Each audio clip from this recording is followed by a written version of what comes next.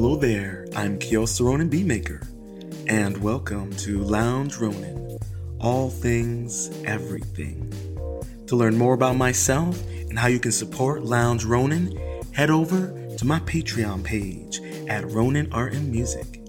If you're interested in reaching out, follow me on social media, on Twitter, Ronin Art and Music, or at me at Kios Ronin, KIOSRONIN. On Instagram, follow me at RoninArt_music. And if you prefer, hit me up at my email at RoninArtandMusic09@gmail.com. And if you're listening to this on your preferred streaming service, please make sure to subscribe. If you're listening on YouTube, make sure to subscribe, leave a comment and a review, and slap that notification bell. On Apple Podcasts, please make sure to subscribe, rate the podcast, and leave a review, as this will help me and the podcast grow. Stay positive, stay focused, stay true, and much love.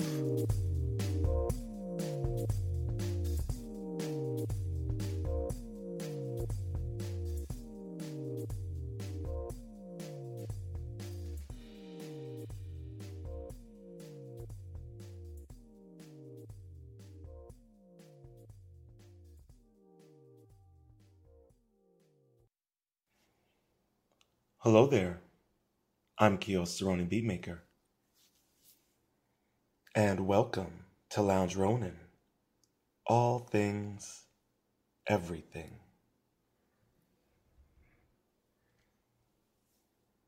And before we get into it, if you're new to the channel, please make sure to hit that like button and subscribe if you enjoy the content. And please make sure to leave a comment with your thoughts below. And on this episode, we're going to discuss ancient Mesopotamian magic. Now, if you've seen some of my previous live streams where I have discussed various occult rituals and themes that you see scattered throughout our social media, films, sports events, music events. And I feel like when we, delve into this episode, we'll definitely probably get some insight into where a lot of these ruling elites and these hidden organizations and groups get a lot of their inspiration from. So, without further ado, let's get into it.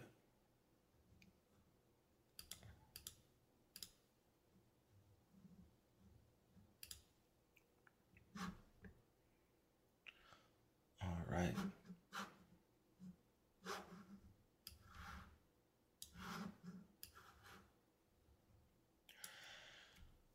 Now, this was updated February 16th, 2019.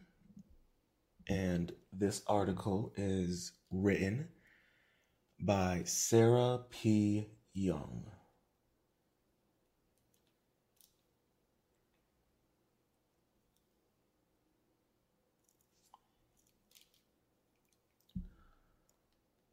All right, let's get into it.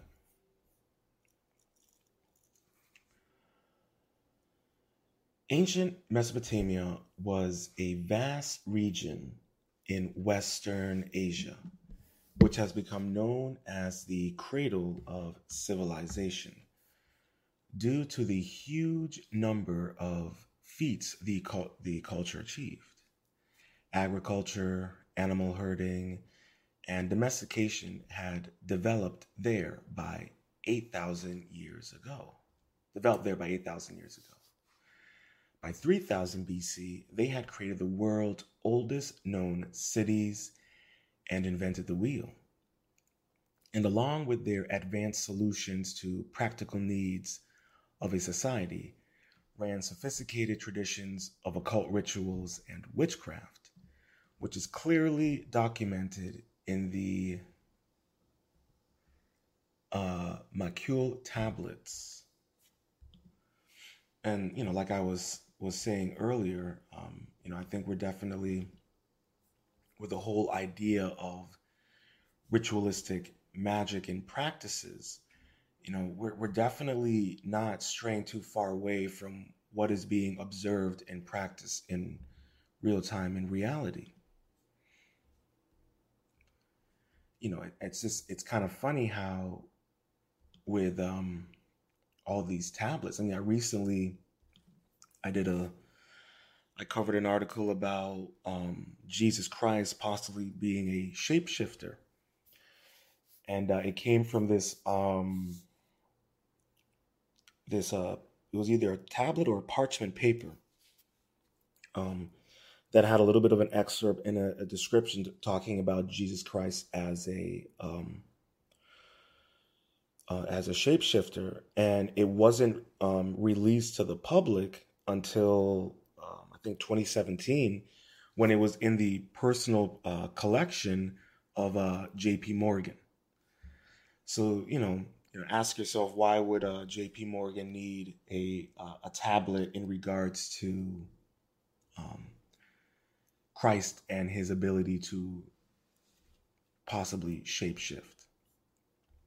I see we got some people in the chat for Rumble, some watchers. I really appreciate you guys taking some time to enjoy this ride with me.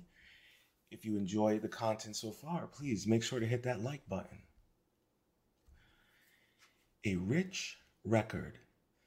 A deep insight into the Mesopotamian civilization has been gained from the hundreds and thousands of tablets inscribed with cuneiform, one of the earliest forms of writing that they left. When cuneiform was deciphered by archaeologists in the middle of the 19th century, it meant that texts like the Epic of Gilgamesh could finally be accessed and appreciated. And the cuneiform tablet we have here is a Gula incantation. The writing on this tablet asks Gula and Marduk, identified by its surname Asalu, to help cure a patient who was thought to have been attacked by a ghost. Now, if any of you are familiar with your occult stuff, Marduk is not far off from some current modern day occult practices. The Mesopotamians were prolific in the scope of their writings, and along with the Epic of Gilgamesh, the Library of Ashurbanipal also contains tablets detailing military campaigns, treaties, detailed accounts of monarchs' reigns, and the Enuma Elish, the Babylon creation myth, and astronomical observations. Tablets found elsewhere discuss codes, laws, maps, medical manuals, trades, and domestic disputes, and diplomatic correspondence. The texts help to understand Mesopotamian culture and society, but among thousands of relative mundane inscriptions, there are some which stand out and highlight the more unusual aspects of life in ancient Mesopotamia. Now, if you know much of anything about Mesopotamia, then you're probably familiar with the Anunnaki and the connection between the Anunnaki and Mesopotamia, and the greater worldwide civilization that may have one point populated this entire planet. So it's kind of interesting to see that maybe in some regards, we could say that Mesopotamia could have been the birthplace of many types of occult practices, magic practices. It seems it's, if it's the epicenter of, civilization in many ways, it would be the epicenter of many forms of occult practices and magic that would then spread out, spread throughout the world. So let's continue. What is the, makul? Makul, which means burning, is a work composed around 700 BC, spanning 9 tablets. It details a ceremony which was supposed to thwart and drive away evil magic, protect the intended target from the bad magic, and weaken the person who was responsible for casting the malevolent spell or curse. Kind of sounds like voodoo, if you ask me. The first 8 tablets feature almost 100 incantations, and the 9th gives directions for the ritual. It is a work intended to aid an exorcist and his patient. So here we have the Assyrian cylinder depicting an exorcism. Now,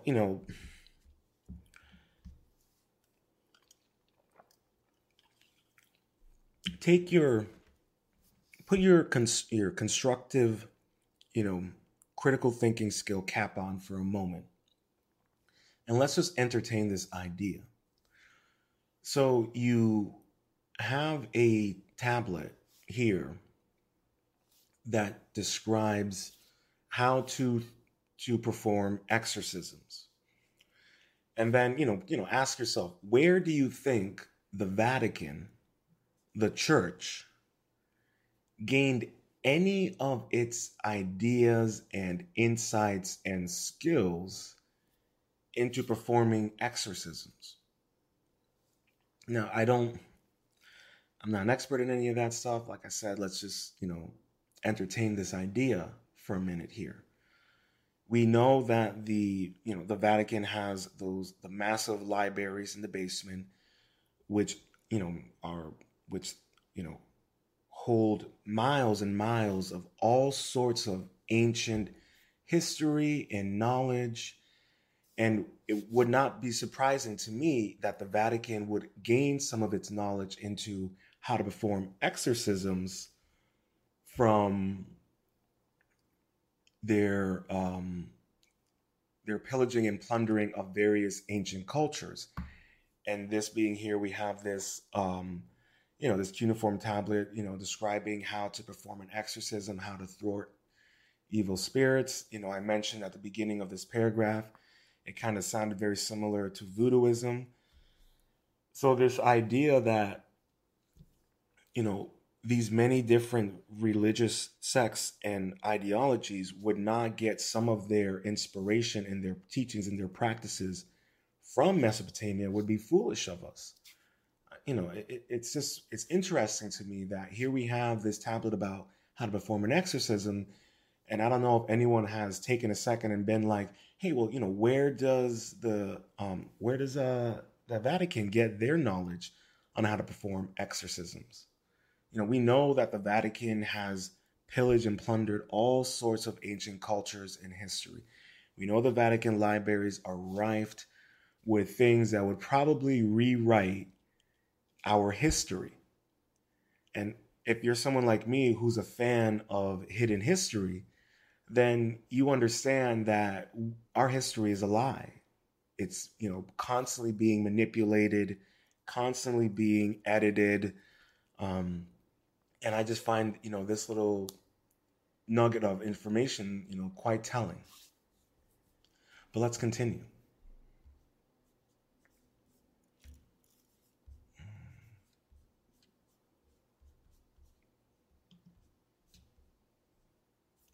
Give me 1 second, guys.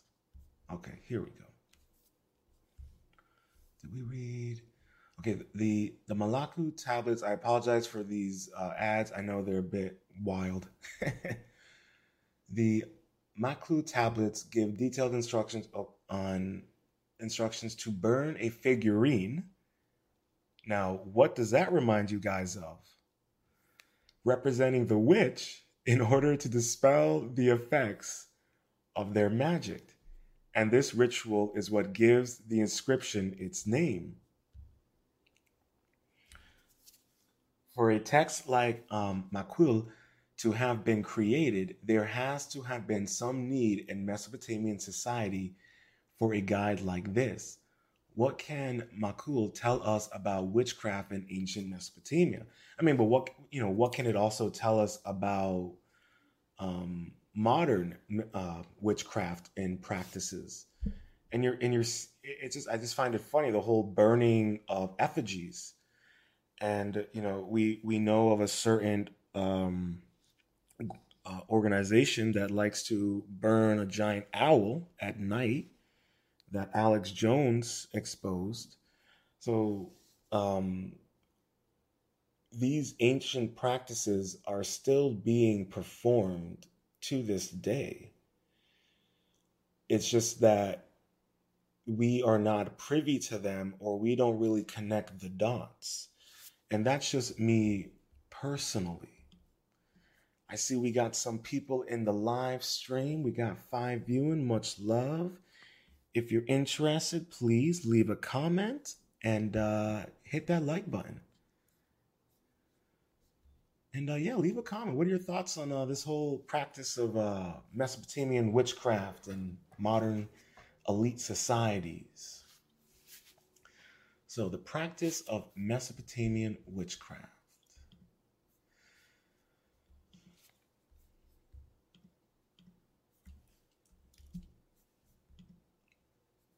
Okay. Okay, here we go. One of the main aspects of witchcraft that Makul highlights in the Anatomy of the Witch. It is interesting to note the ceremony is not fixated on discovering who has been practicing witchcraft and wronged the patient. It chooses instead to replace the witch with the nameless effigy and trust that the gods will know who the intended target is. We can also learn a lot from the fact that counteract evil magic, a magical ceremony was undertaken by an exorcist. Makul, along with several other Mesopotamian texts, paint a picture of a society where magic was practiced both legitimately and openly, and illegitimately and maliciously.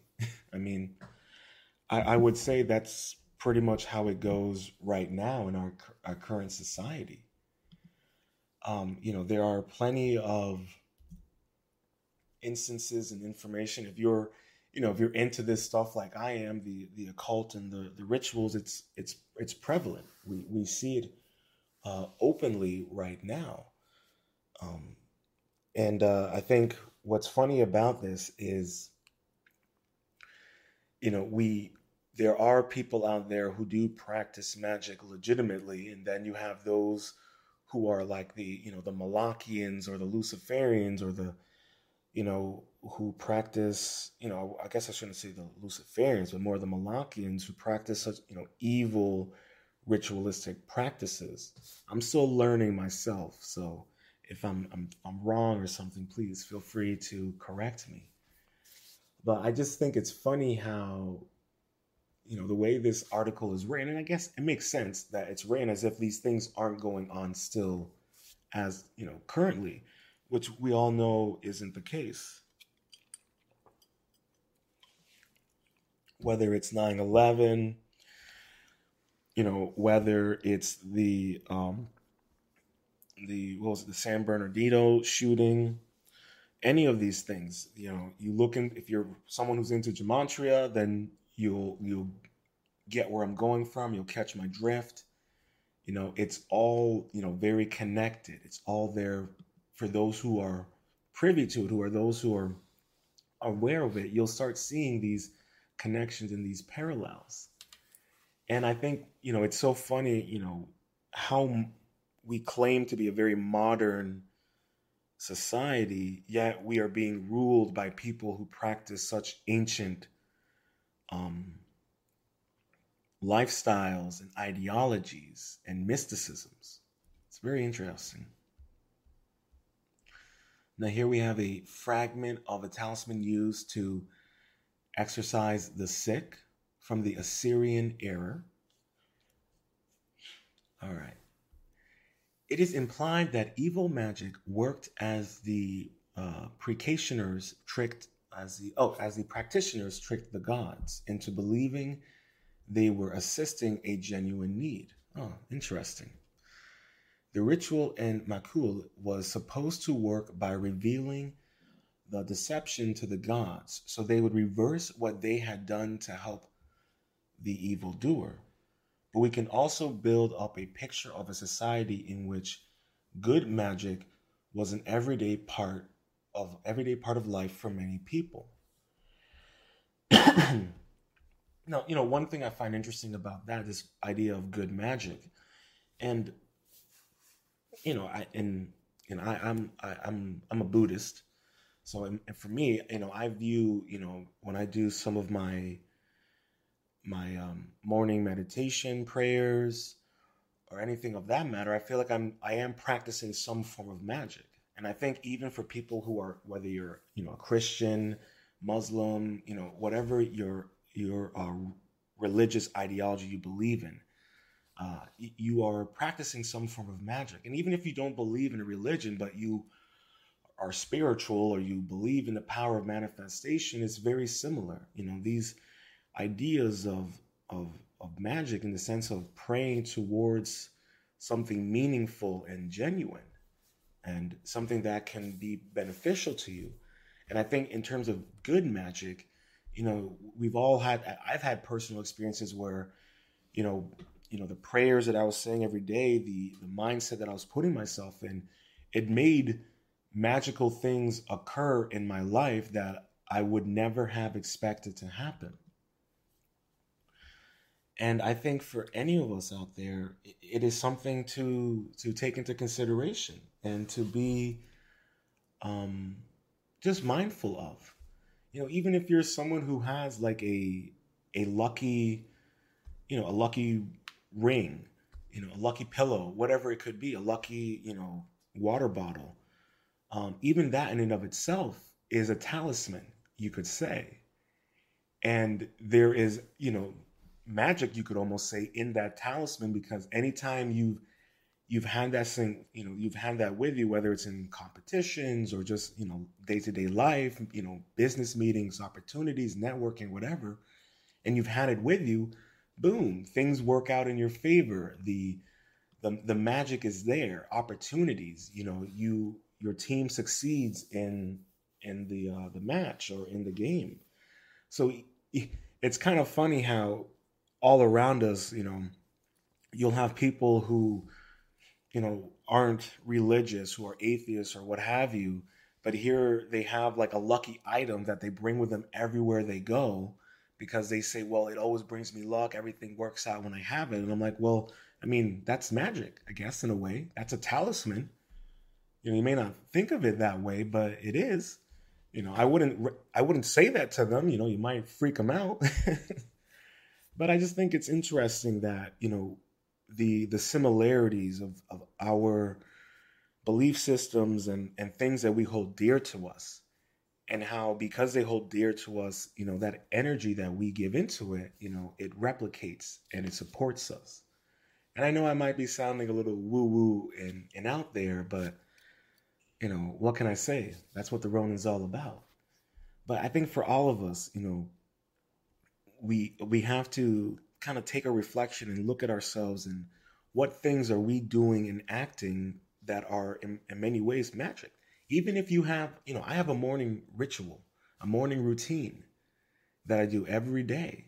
And in many ways that, that ritual, that routine, it puts me into the mindset to face the day, to face my challenges, to face, my goals, and to face my fears. And I think even in that, you're channeling, positive energy, positive magic into the air to motivate you, inspire you, discipline you.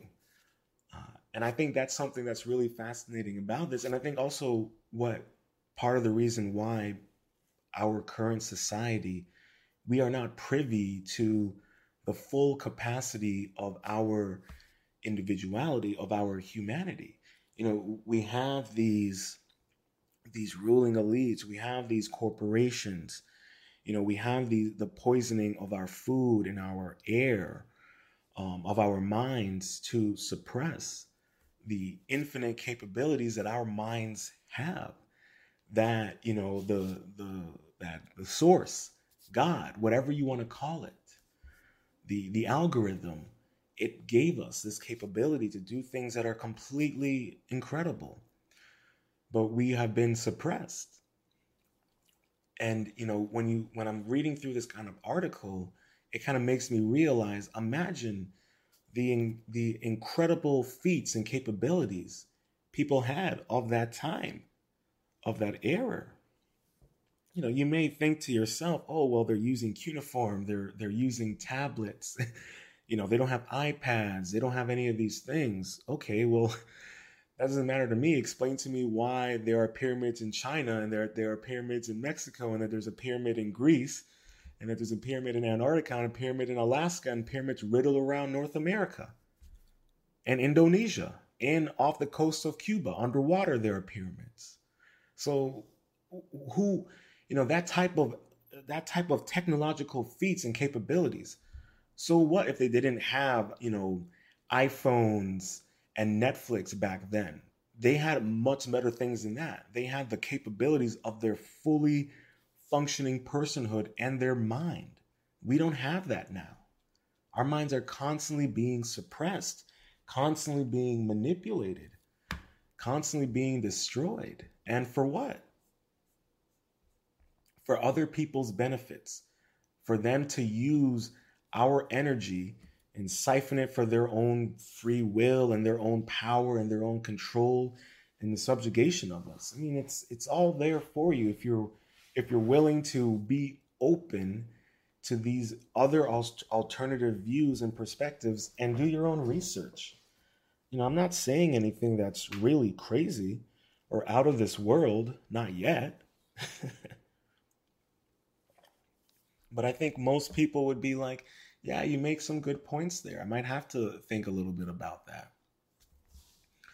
I'm sorry, I just noticed a headline over here to the right that says, Girls Gone Wild, World Mythology's Most Sexualized, Crazed, and Ferociously Violent Goddesses. Oh, man.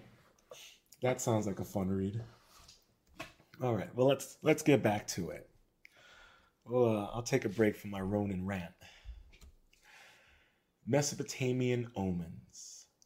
Akkadian was the language of ancient Mesopotamia, and although cuneiform was used over several millennia by a number of different ancient cultures, it is estimated that 30% of the surviving Akkadian cuneiform inscriptions about witchcraft and the supernatural.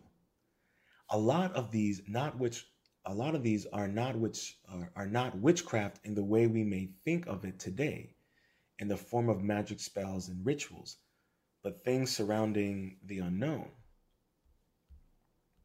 Here we have a cuneiform tablet, a fragment of a liver omen. Ooh. So now we have, attacks that attack directly your liver and things like that. It's freaky. Although Mesopotamia was remarkably advanced in many respects, things such as celestial bodies and unpredictable natural phenomena were not fully understood. These things were often looked to as a way of trying to predict and avoid negative events, and a lot of the surviving inscriptions are very detailed attempts to list omens and help evade disasters. One notable mythic text was the Enuma Anu Elil, which is details around 7,000 celestial omens relating specifically to the king and state.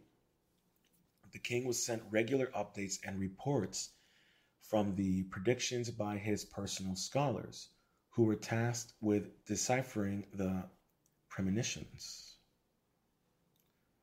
So here we have a ceramic incantation bowl from the Sasanian period, 6th to 7th century AD.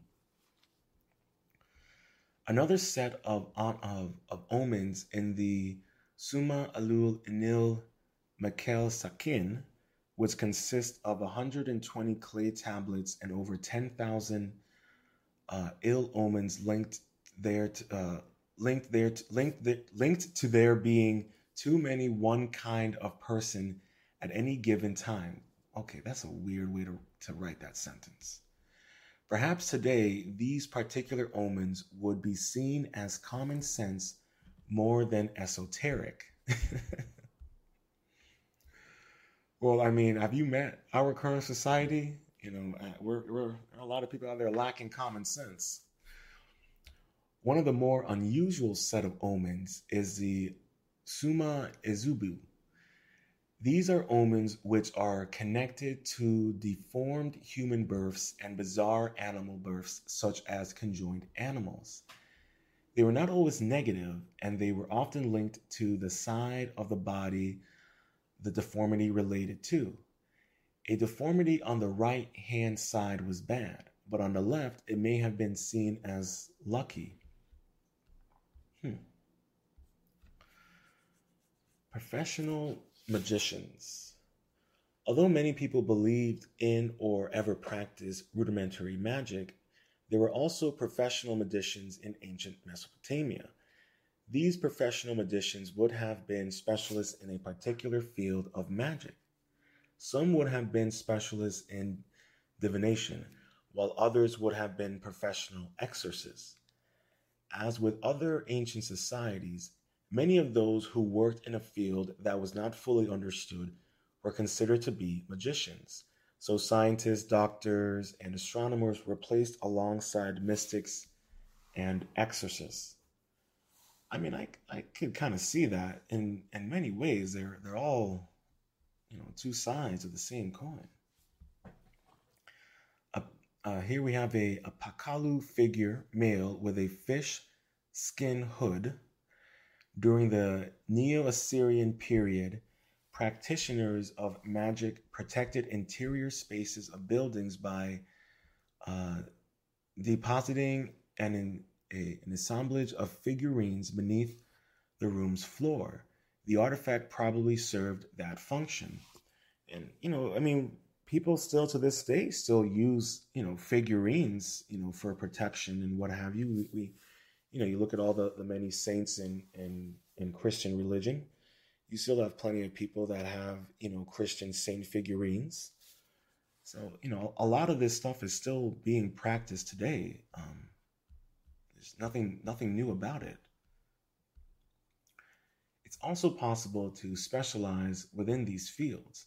One set of mystics who specialized in particular form of divination were the Baru, who made predictions based on reading the livers of sacrificial animals. Now, I don't know if any of you guys are aware of what happened recently with who's that rapper who's on trial? There's a big time rapper right now who's on trial. I can't remember his name. But recent court documents came out, and during a raid into one of his places, they caught a guy sacrificing a goat. Now I don't remember. It's the rapper who's like on trial right now. It's a massive case. And so there was a guy, part of his crew, that was sacrificing a goat for him. Now, like I'm saying, this stuff is still going on now. These practices, these, sacrifices. I mean, you look what's going on with the child trafficking down at the border or in Ukraine. I mean, over throughout the entire world, and a lot of the horrific ritualistic practices that go on with these children, with these animals. I mean, it's no surprise. And with that rapper and that court document coming out that he had someone in his crew sacrificing animals for him, I mean, it's like, how more in the face does it need to be for the mainstream person, the normie, to be like, oh, okay, so this stuff is legitimate. They're really doing it. It's like, yeah, these people aren't, crazy. The ones telling you that, these, rappers and Hollywood elites are, running around sacrificing animals and, fucking little kids. Pardon my language. Sometimes the Ronin just can't help but swear. Evidence of magic in day-to-day life. There's one tablet which provides evidence of everyday witchcraft, listing types of stones and their magical associations. So the user would know what kind of stone to carry to attract or dispel particular gods and goddesses.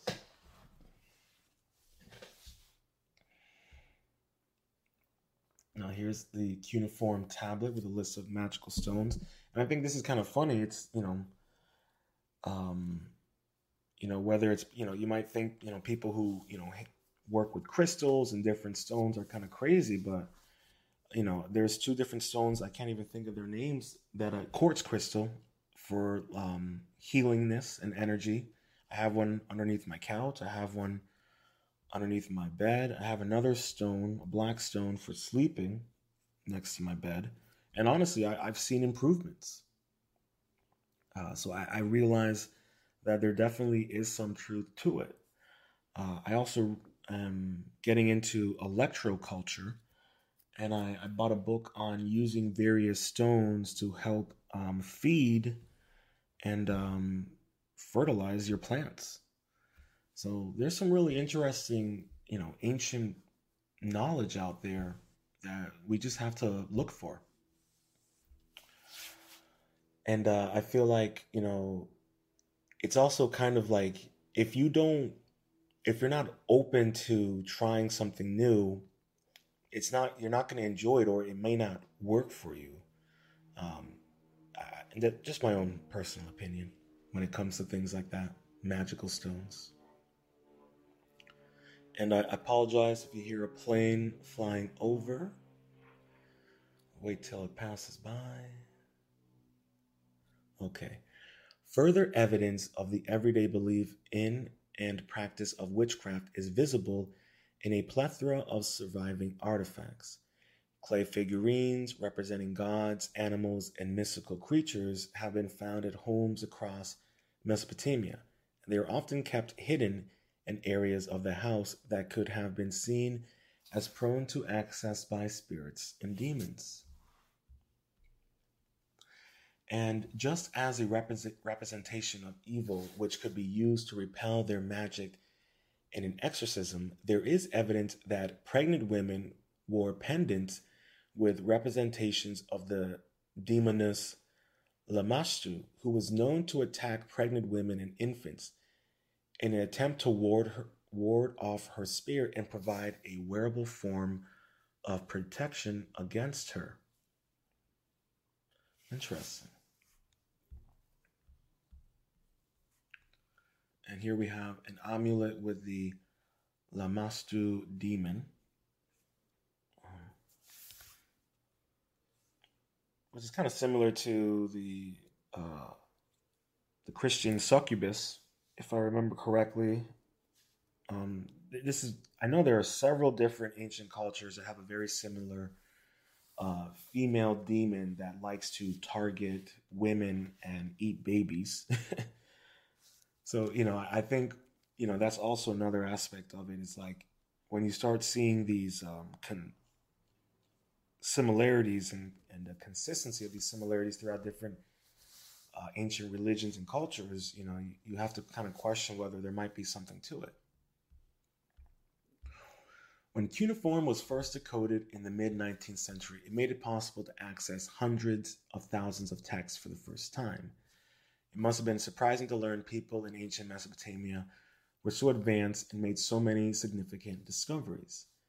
It must also have been a major juxtaposition that a society which made so many logical and intellectual leaps would also believe so widely in magic, which is perceived by many today as irrational. But perhaps Mesopotamian belief in magic should be seen instead as further evidence of their rationality and intelligence. The ritual exorcism described in the Malkul might be easy to scoff at today, but it provided comfort and reassurance to the victim. Perhaps more importantly, it dispelled and punished the witch anonymously, which avoided the need for a public witch hunt, something that would have ended in violence and confrontation.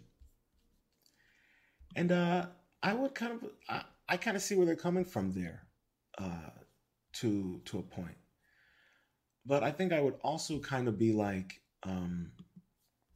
we, as I've said earlier, and as I've covered a little bit earlier, we know that many ruling elites and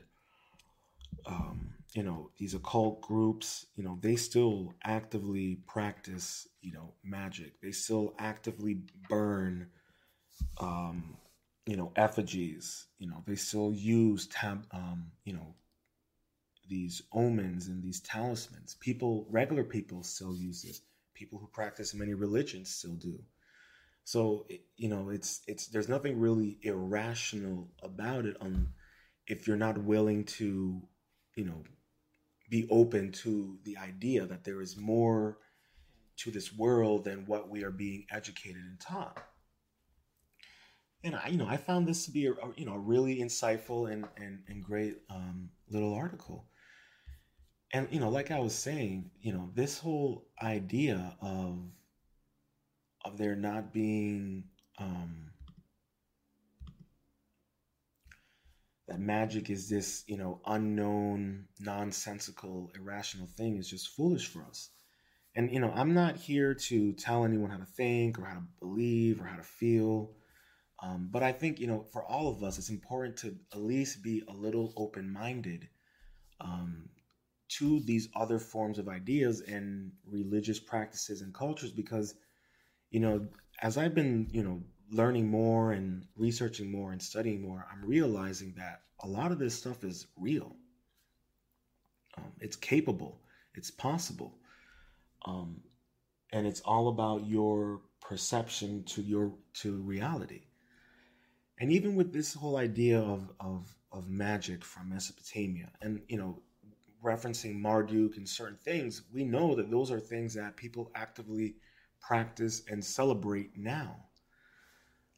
So I just find it really fascinating, for me personally, as I've been learning more about these these occult rituals and these themes and these magical practices where they will manifest certain outcomes and events to happen, whether in their favor or to cause a sort of unbalance in society that allows them to then step in and implement some sort of agenda or take power. And I just find it really fascinating and compelling. And I think for anyone out there who's been listening, and I really appreciate everyone who's been listening on Rumble. I appreciate everyone who's been listening on YouTube, on Twitch.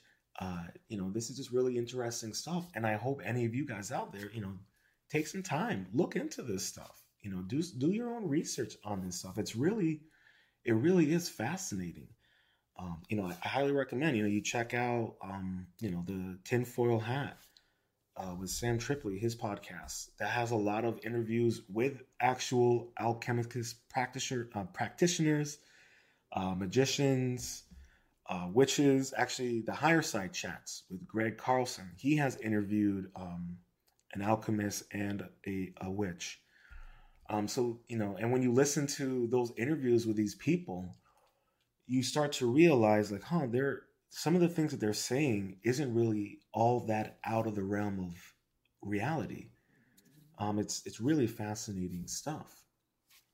So, as I wrap this up, I just think everyone out there just, take some time, be open-minded to these new ideas and concepts, and the as I like to put it, as the veil continues to be unlifted, more truth is going to be revealed to us, and it's up to us as individuals, as free-thinking people, as self-motivating people. How are we going to take that information in? Are we going to allow it to control and domesticate our belief system, or are we going to maintain our unconditional love and our individual thought and freedom of expression? I hope you enjoyed this episode of Lounge Ronin, all things, everything. And if you made it this far and you've enjoyed the live stream, please make sure to hit that like button and leave a comment with your thoughts below and some constructive criticism, as both a like and a comment will truly help this channel grow. And please feel free to share this out with any like-minded individuals or anyone who you feel like challenging their foundational belief system, as I love to do. And until next time, stay positive, stay focused. I hope you enjoyed this episode of Lounge Ronin. To learn more about myself and how you can support Lounge Ronin, head over to my Patreon page at Ronin Art and Music.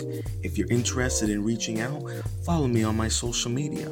On Twitter, Ronin Art and Music, or at me at Kios Ronin, KIOSRONIN.